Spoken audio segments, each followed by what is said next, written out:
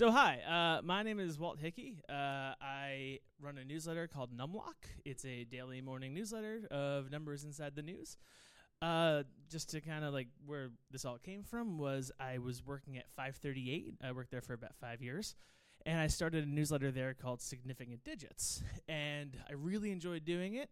It was what I did because as a guy with a mathy background, I realized that my biggest liability as a person in journalism was I needed to get the writing better, and doing something every day was a really effective way of exercising. And so I ended up really enjoying it, and then it hit a point where Scuttlebutt was that 538 was going to be sold. And as all of us who work in journalism know, it's time to start polishing the LinkedIn. And so what I ended up doing was I kind of looked at what SigDig was, and I was like, there's more value in here than we're currently unlocking. There's more opportunity in a daily recurring newsletter. The open rate is great. People enjoy receiving this. And in building the case for why they should keep me, I actually kind of built the case for why I should leave and start my own damn newsletter.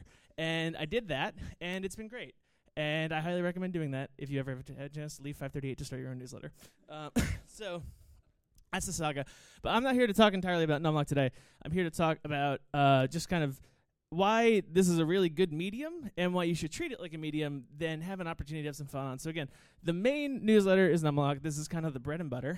This is what I've been doing for going on 2 years now. If you look at what the form is, I've been doing it for a little bit longer, counting some of the 538 work. And so as a result, I have a product that I think is good, and I have a product that my audience thinks is good. I have people get it every day.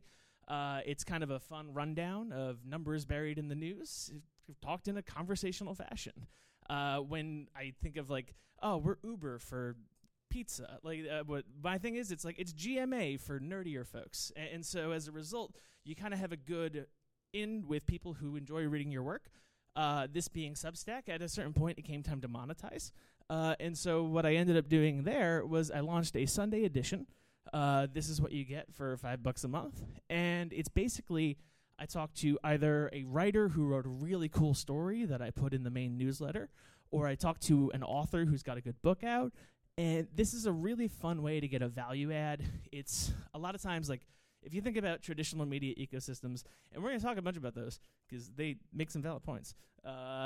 If you look at late night shows, there's a reason that they have, written jokes in the beginning and then an interview at the end. It's because interviews are really easy to book, and also people tend to like them a lot. And so it's a nice way to have something that is, a little bit less work than the newsletter proper, but really gets people a good insight kind of behind the stories that we find. So very interesting. But what I'm also here to kind of go into is that I've started a couple other spin-off-y newsletters, one of which is the Numlock Awards Supplement. So I am a culture writer. I write about, when I was at 538, and still to this day, I write about movies, culture, and all that kind of stuff. And I love predicting the Oscars, using math to do that kind of stuff. It's a good time. And so I started about 2 years ago. I was like, I want to keep doing this. This is a good exercise. I think that we learn a lot about ourselves and how we can predict things, and this institution that is very obscure. It's a fun little puzzle kind of thing. And so I started a kind of a pop-up award season newsletter. It runs like from, November-ish, whenever I feel like starting it, till Oscar night, and then the week after that. And it's just a nice opportunity to hit to talk about a thing that I'm really passionate about, but not have to kind of throw it at my traditional, people who want to watch GMA in the morning and then never talk to me again. And that also kind of spawned another idea, which is like, again, I love the talk, especially about engaging with audiences and the discussion threads. I think that's such a cool feature that you guys have built. And I wanted a way to kind of tap into that without, compelling people who just enjoyed the passive nature of newsletters to participate. And so I thought, again, having interviewed a lot of authors and seeing the response that gets, this is an audience that enjoys, reading things, learning new things, cool ideas, cool books, and stuff like that. So I thought that the way to kind of expand in that was through a book club. This is a kind of a democracy, and it's also kind of an experiment. And I'm very forward with both of these things in the early pitch to readers for that. The idea was we're going to vote on books. Benevolent dictator. There you go. And we're going to vote on these books. Whatever book you pick, we're going to read. And then it's basically just going to be kind of a managed reading thing.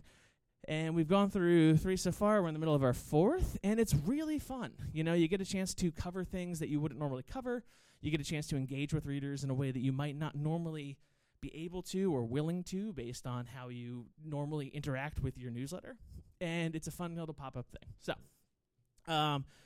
I'm going to talk about why people should make more weird experimental newsletters, throw shit at the wall, see what sticks, and why it's fun. So the business case is, again, I want to go back to like how television works, because they figured audiences out a little while ago. So number one, expensive content that you do not own that makes people come to your network. You buy a bunch of that. And then during that programming, you advertise originals that are owned by you that people love once they try it and later come back to. So during the expensive stuff that you're overpaying for, you plug the stuff that people love, and once they check it out, they're going to go for it. Then you market during that the cheap content that you make that has huge margins. And that's where you actually make your money. You lose money on this for a lot of the time. You keep people engaged with you and your network here. And I'll just go to the next slide because it gets a lot easier once you see examples. So the NFL, live sports, the Olympics, the Oscars, these things cost billions of dollars. And you have to wonder, they're basically breaking even on a lot of this stuff. Thursday Night Football has been losing money for years. The Olympics, they don't make that all back on ad revenue. And why do they buy that then? The answer is that they're plugging their bullshit primetime shows during the middle of NFL games and during the Olympics and during that kind of stuff. So this is a huge thing for networks. Basically, they outlay the money for it, and then they plug their primetime shows. And then where do they make their money? The much cheaper stuff. Morning shows. Cheapest stuff on television, you need to pay a couple talent to show up every morning, and then you talk about whatever's good that day. Game shows, cheap as all hell. Reality shows, super cheap. And so the idea is that you make your money off of the cheaper content that you advertise on, or get people to subscribe to. You keep them coming to your network, and you remind them of that during primetime, and then you get people in the funnel to begin with this expensive bullshit. If you think about any television network and you think long and hard enough, you realize this is the entire ballgame. Like, ESPN pays way too much money for Monday Night Football. Why? So that you check out 30 for 30 and stuff, and then eventually you watch SportsCenter. That's how this all works. So, basically, the grand unified theory is you have something that draws randos in, and then you show them something why they might want to stick around, and then you actually make money on something. And so a lot of times, these are the same things. If you, there's a lot of, HBO is kind of all these things at the same time.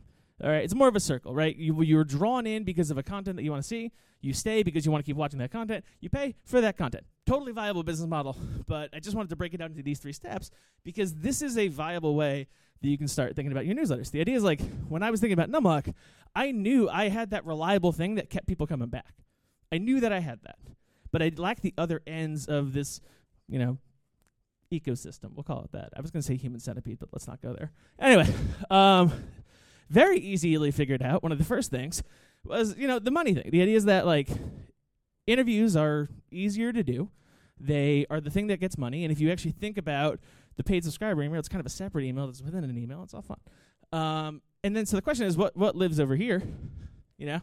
And my answer to that is people who are interested in the Oscars, people who are interested in book clubs. These are organic things, big ideas that people like that might bring them to a newsletter that otherwise, they might not come to check out Numlock. The idea is that if you are if you're having trouble telling people exactly what you do besides oh, don't worry, you're going to like it when you check it out, this is an interesting metric.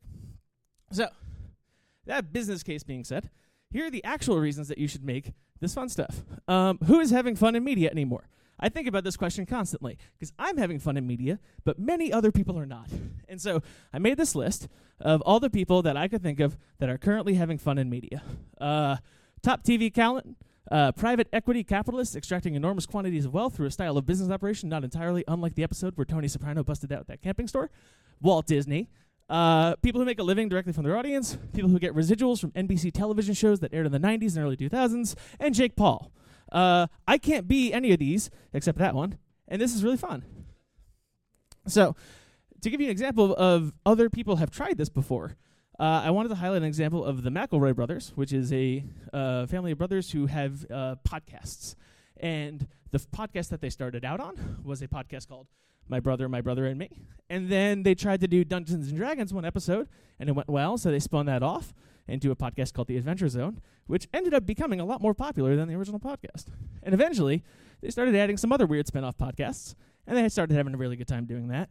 And then some of these eventually turned into other promotions, and they can cross-promote through all of these. So the idea is, if you like The Bachelor, you know, you can listen to Rose Buddies, or you could, and then they moved it to Wonderful. If you like medical history, you can check out Sawbones, which promotes everything else in here. If you like news, then you can check trends like these, and all of this is kind of internally plugging each other. And so I can be a person who likes the first thing, and then eventually wind my way to the things that I like. If you have a weak stomach, you maybe don't really want to listen to Sawbones, but you might really, really be down for the Adventure Zone. And this also turns into other opportunities, like a book or a graphic novel, or the fact that they had a podcast called The McElroy Brothers Will Be in Trolls 2, and eventually it happened. They're in Trolls 2. So basically, my whole point here is spin-offs are great. They really suck out a lot of the things that are annoying about starting a newsletter. Namely, the people who like you are already, you know the people who like you the most already. They're the ones who currently subscribe to your newsletter. So you can plug to the people most likely to subscribe to your other newsletter. Basically, the golden rule that I've kind of found is that every single new subscriber is slightly easier to get than the previous subscriber because, you know, network scale and, you know, it's very difficult to go from 0 to 1. Going from 10 to 11 is easier than that. Going 99 to 100 is easier than that, and so on and so forth. And you never really need to relive the 0 subscriber email that really it takes guts to send. So basically there's a low manageable commitment as long as you come into it like that. You can come out and say, I don't know if this is going to last forever. This is just a fun little thing I'm going to do on the side. But it also has an opportunity to bolster the way that you interact with your audience. You might get that hit. You might make the sidebar newsletter that ends up being bigger than your initial one. And so nobody really knows what's good anymore. And so experimenting a lot is a good way to try that. And also collabos are great. Like the Oscars award one, I do that with Michael DeManico, who I am dating, but at the same time knows much more about the Oscars than I do, despite the fact that for a while I was getting paid to write it. Now, long story short, there's another little sidebar of innovation that I wanted to hit because the title of this presentation, by the way, is What You Can Do at Substack. And I do not know the answer to that question, so I'm just kind of throwing stuff at the wall and see what happens. So the internet spent a lot of time figuring out how to really optimize ads in a, voracious fashion. Like, that was the thing. They optimized, let's get better ads, let's make better ads tracking. We know a lot of ways to make money of advertising to people. And so we do now know that, subscriptions are great. Like, you've listened to those, right? And so the idea is that we know that this is good, but we're pretty zoned in on what type of subscription. I actually emailed Hamish late last night asking, hey, quick question, what is the average frequency with which a paid newsletter sends a paid newsletter? And he was like, don't know, we never checked. I did check, though. I pulled the top 25 Substack newsletters and found that 14 of the 25 were sending about even amounts, one paid for one free, one paid for one free. Another, it was kind of split then the other way. Some were more like me, which is, you get 5 free, 1 paid.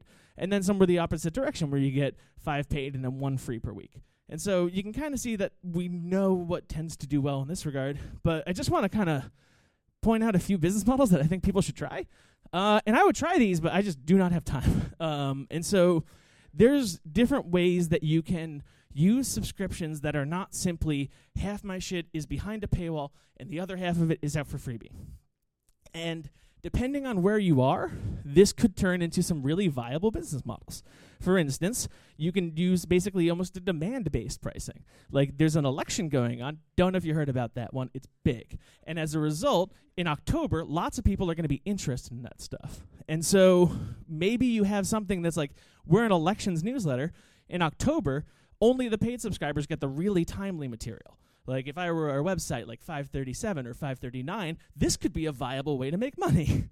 But at the same time, you could have a paid-only edition that arrives quarterly or yearly. You just have to figure out what you need to promise and then deliver on that. It doesn't need to be once a week. It doesn't need to be twice a week. It doesn't need to be once a month.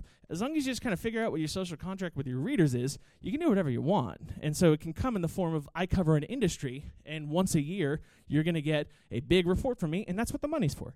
And if you're just honest about what the money's for, everybody's having a good time.